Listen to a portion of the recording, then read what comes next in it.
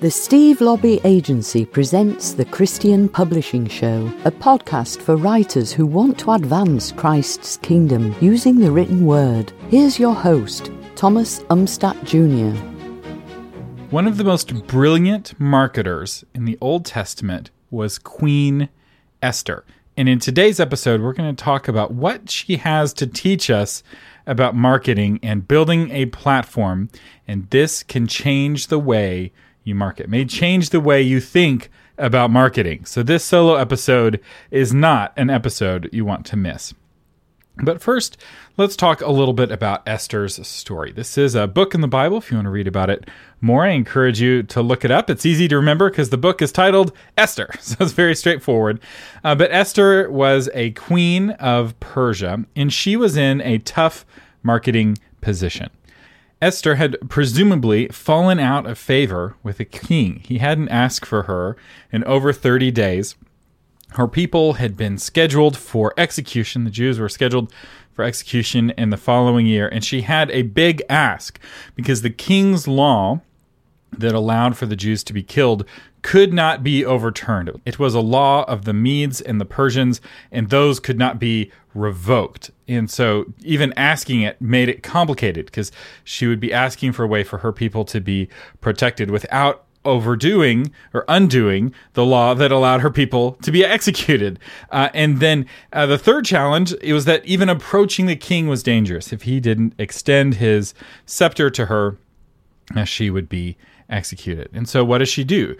When she goes before the king, he smiles upon her, so perhaps she wasn't as out of favor as she thought she was, and he asks, what do you want? Up to half my kingdom.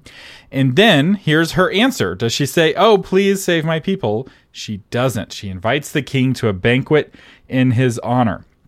And then at that banquet, does she then ask, please save my people? No, she invites him to a second banquet. It's not until the second banquet is complete that she finally makes her ask. So why does this story matter for authors? Well, many authors are like Queen Esther. They are not in favor with readers, especially beginning authors. They don't have thousands and thousands of readers who know who they are and anticipating their next book and want to read their next book. They may have zero readers waiting for their next book because they are unknown. Or even if they've had some success, they don't have, tens of thousands of people on their mailing list. And it's a big ask to ask a stranger to buy your book. If they don't know who you are, why should they buy your book? So let's look at the book of Esther to learn how to fix these problems. So the first takeaway is that timing changes everything. There's an old saying that you must strike while the iron is hot. As a blacksmith, success comes in shaping metal. It's more about timing than it is about effort. You can strike cold iron as hard as you want, and it won't make any difference. You have to strike the iron while it is hot, and then you can shape it into the form that you want. So a perfect example of this in the book of Esther, Haman, the bad guy, if he had asked to have Mordecai executed one day earlier, he probably would have had his request fulfilled. Because who is Mordecai, right? He's this nobody. The king may or may not even know who he is or remember who he is. But because Haman waited, that night the king had, he was, having trouble sleeping. He couldn't, he stayed up really late and he had, read me the story of my life. That's my favorite topic. So they're reading him the story of his life. He comes across this account of Mordecai saving his life or turning in these assassins. The king asks, what was done for Mordecai? And the servant says, nothing was done for Mordecai. And so the very next day, the day Haman came in to ask for Mordecai to be executed, the king is asking, how can Mordecai be honored? Timing changes everything. And if we look at Haman, he's trying to divine the best time for his pogrom by casting lots, right? He's just hoping and thinking that timing is up to the gods and that if you can find out the right time, the universe will make your life easier. Esther, on the other hand, made her own good timing. And I think this is a really key difference. Esther took action while Haman was passive. And there are times when we, as followers of Christ, must take action. It's really easy to make laziness look like holiness, or fear to look like holiness, or we are sitting inactive, not making a difference, not out there in the arena. And we aren't feeling ashamed about that. We're like, oh, I'm just waiting on God's timing. It's like, what did Esther do to make good timing? She made it herself. Good timing can be manufactured. This is why Esther invited the king to a banquet instead of making her real request right away.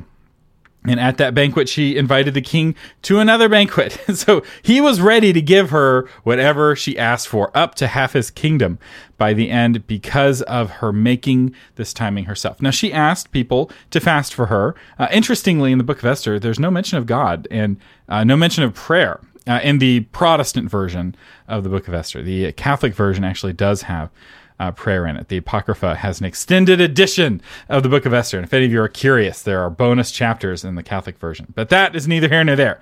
The reality, though, is that she asked her uncle and the other Jews in Susa to fast for her, and then she took action to make the timing go well. Which leads us to our second takeaway, and that is to throw a banquet. To think like Esther, you must change your marketing mindset and realize fundamentally that it is not about you.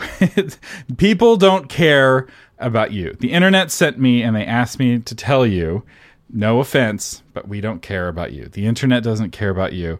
And no one other than your family and maybe some of your friends care about you in that kind of internet sense. And so if what you're doing is talking about yourself, no one cares, unless you're a celebrity already. But no one got to be a celebrity by talking about themselves, or very few people. And the exceptions in this case prove the rule. So commit to seeing marketing as an act of service rather than an act of self-promotion. Throw the banquet for your readers before you ask them to buy your book. So how do you throw a banquet for your readers?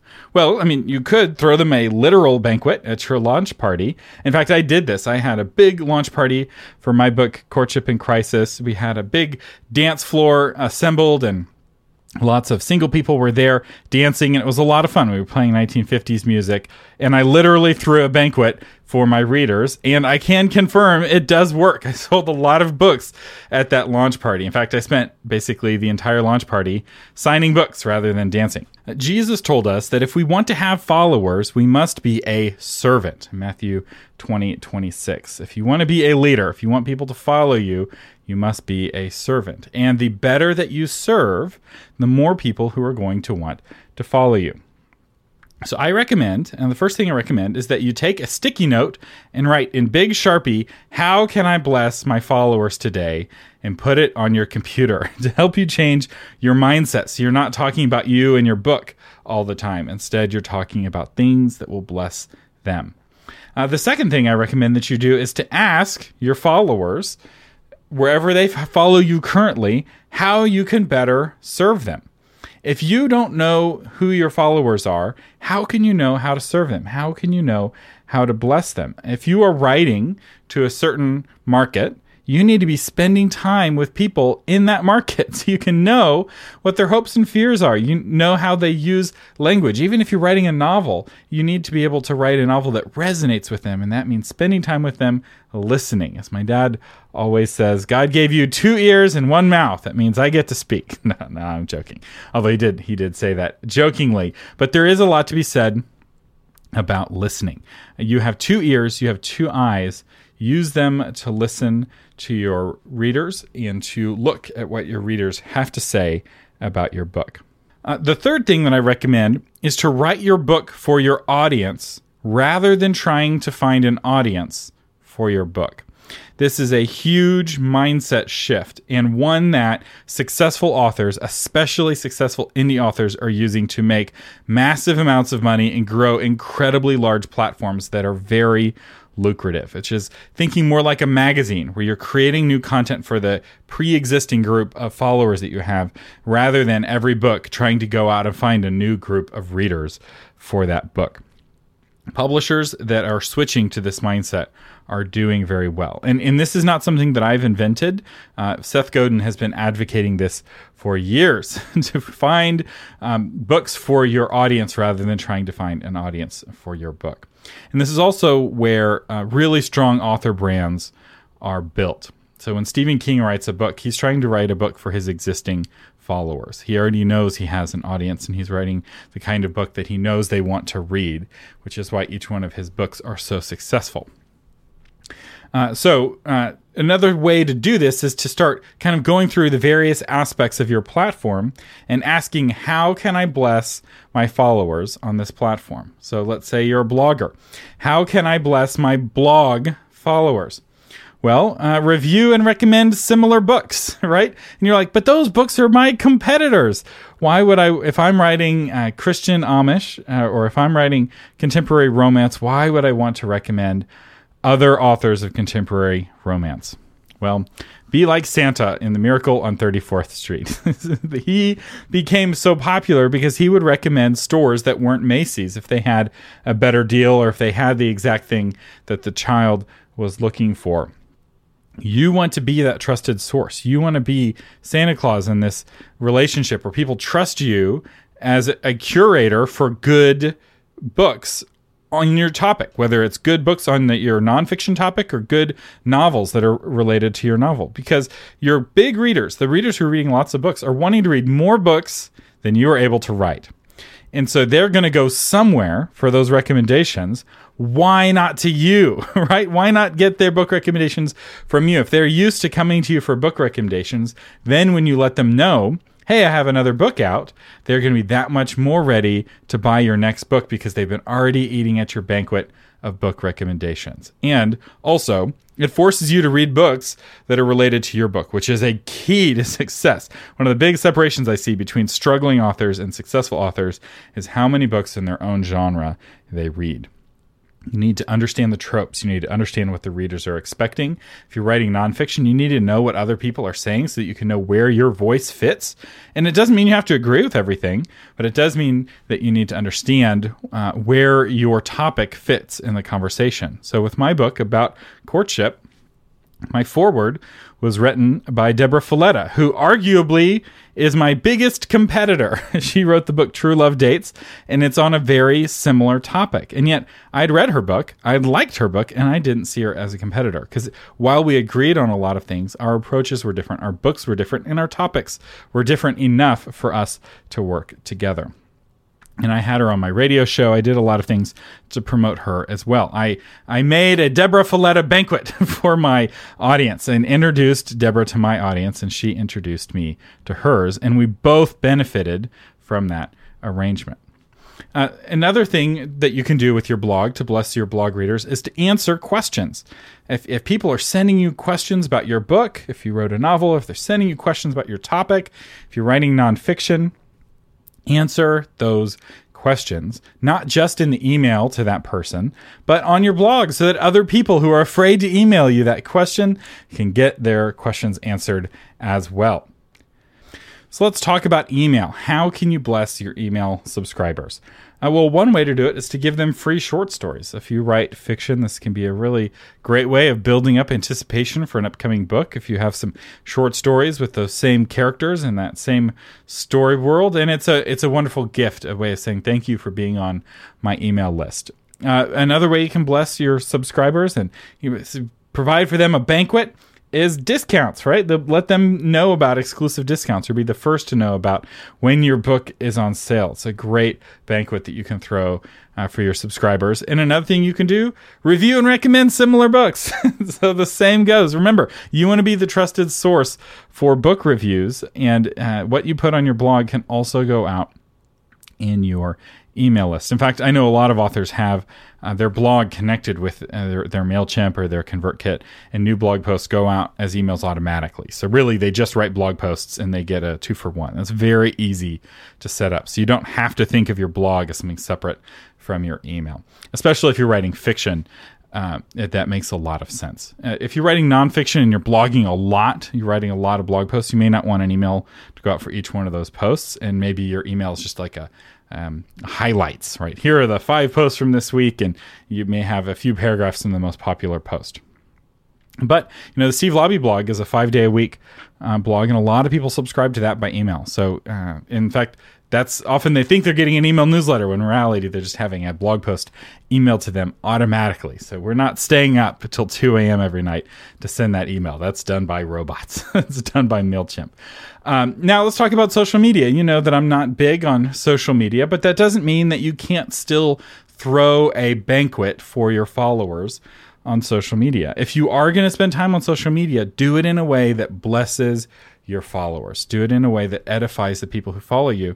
That's how you're going to get more people to follow you. And probably the number one thing people are looking for is levity, laughter. They're wanting to smile. They're wanting a break from the stress of the world. And so if you can provide that for them, funny people on social media get far more followers than any other category, really.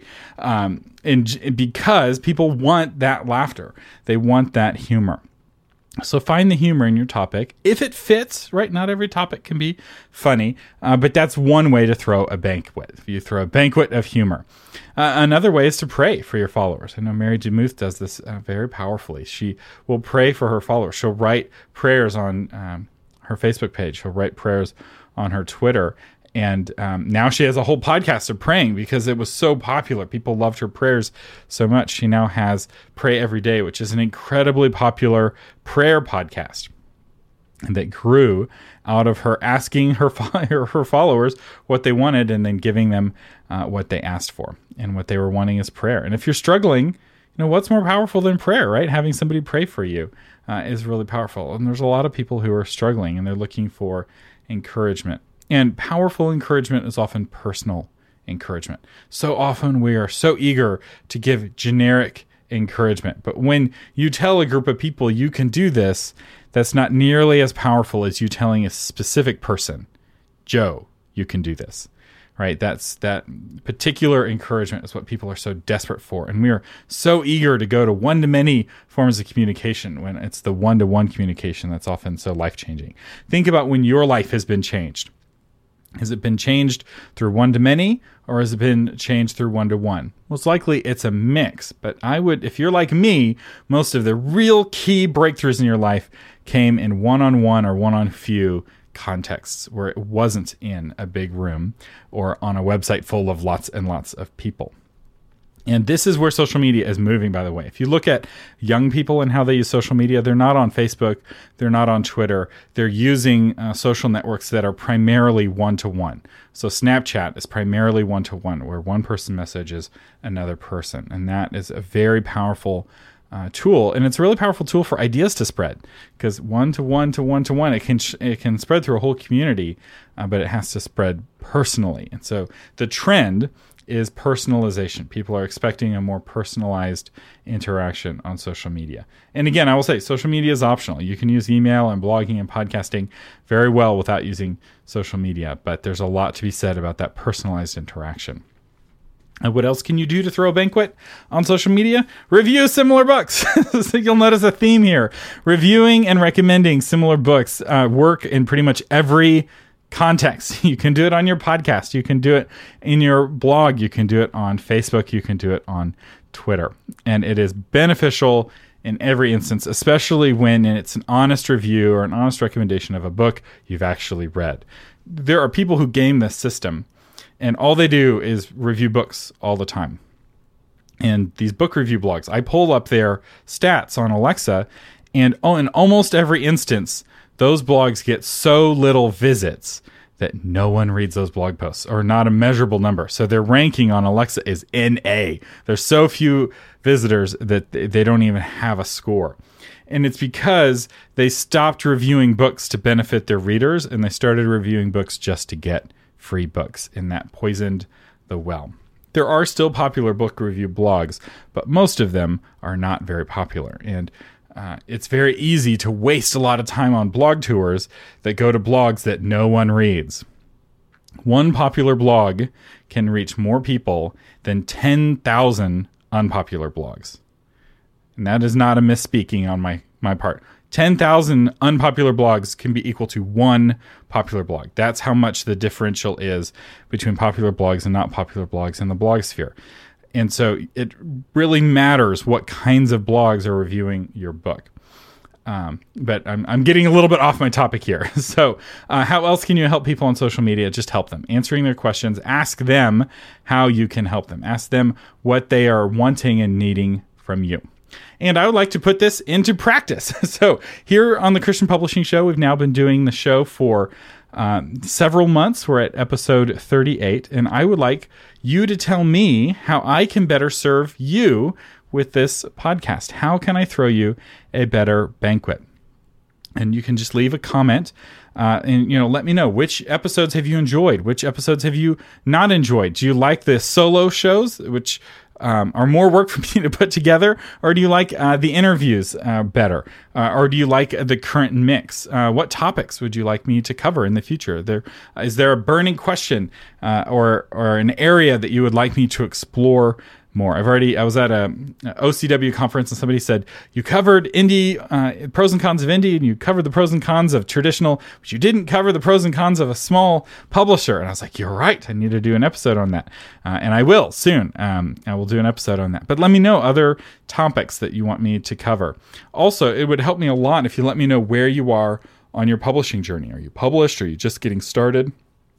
This will help me pick topics and find guests that speak to where you are on the journey.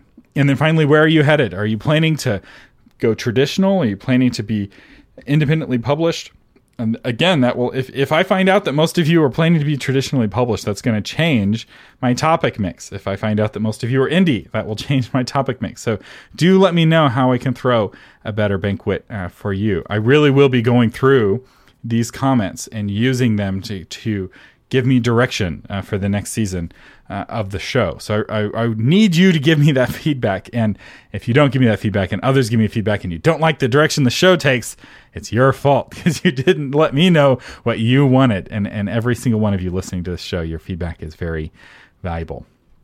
Now, one final thought, and that is to be prayerful and creative as you walk this journey, because every book has a hook for a unique banquet that's unique to that book. Throwing a 1950s style dance was a unique technique that worked for my book because my book was about traditional dating. It wouldn't work for every book. But as you're creative, you'll find those unique creative ways of throwing a banquet for your followers, of blessing and serving your followers. And the better you do that, the more followers you have, the bigger platform you'll have, and the more you'll change the world. Our sponsor today is the Christian Writers Institute. As usual in the course of the day is The Art of Persuasion by yours truly. This is a course that I recently added to the Institute. And persuasion is one of the most important things we do as Christians and as authors. Persuasion is not only part of the selling process, but also part of the heart of good writing. So it's really key to be persuasive in your writing. And yet, persuasion is hard to do well and easy to do poorly. So in this course, I break down how to do it well and how to avoid the mistakes that people often make with their persuasion. And as always, you can save 10% at checkout with the coupon code PODCAST, which doesn't just work for this, it works for all of the courses on the Christian Writers Institute. We also have a link in the show notes that will help you activate that coupon code automatically.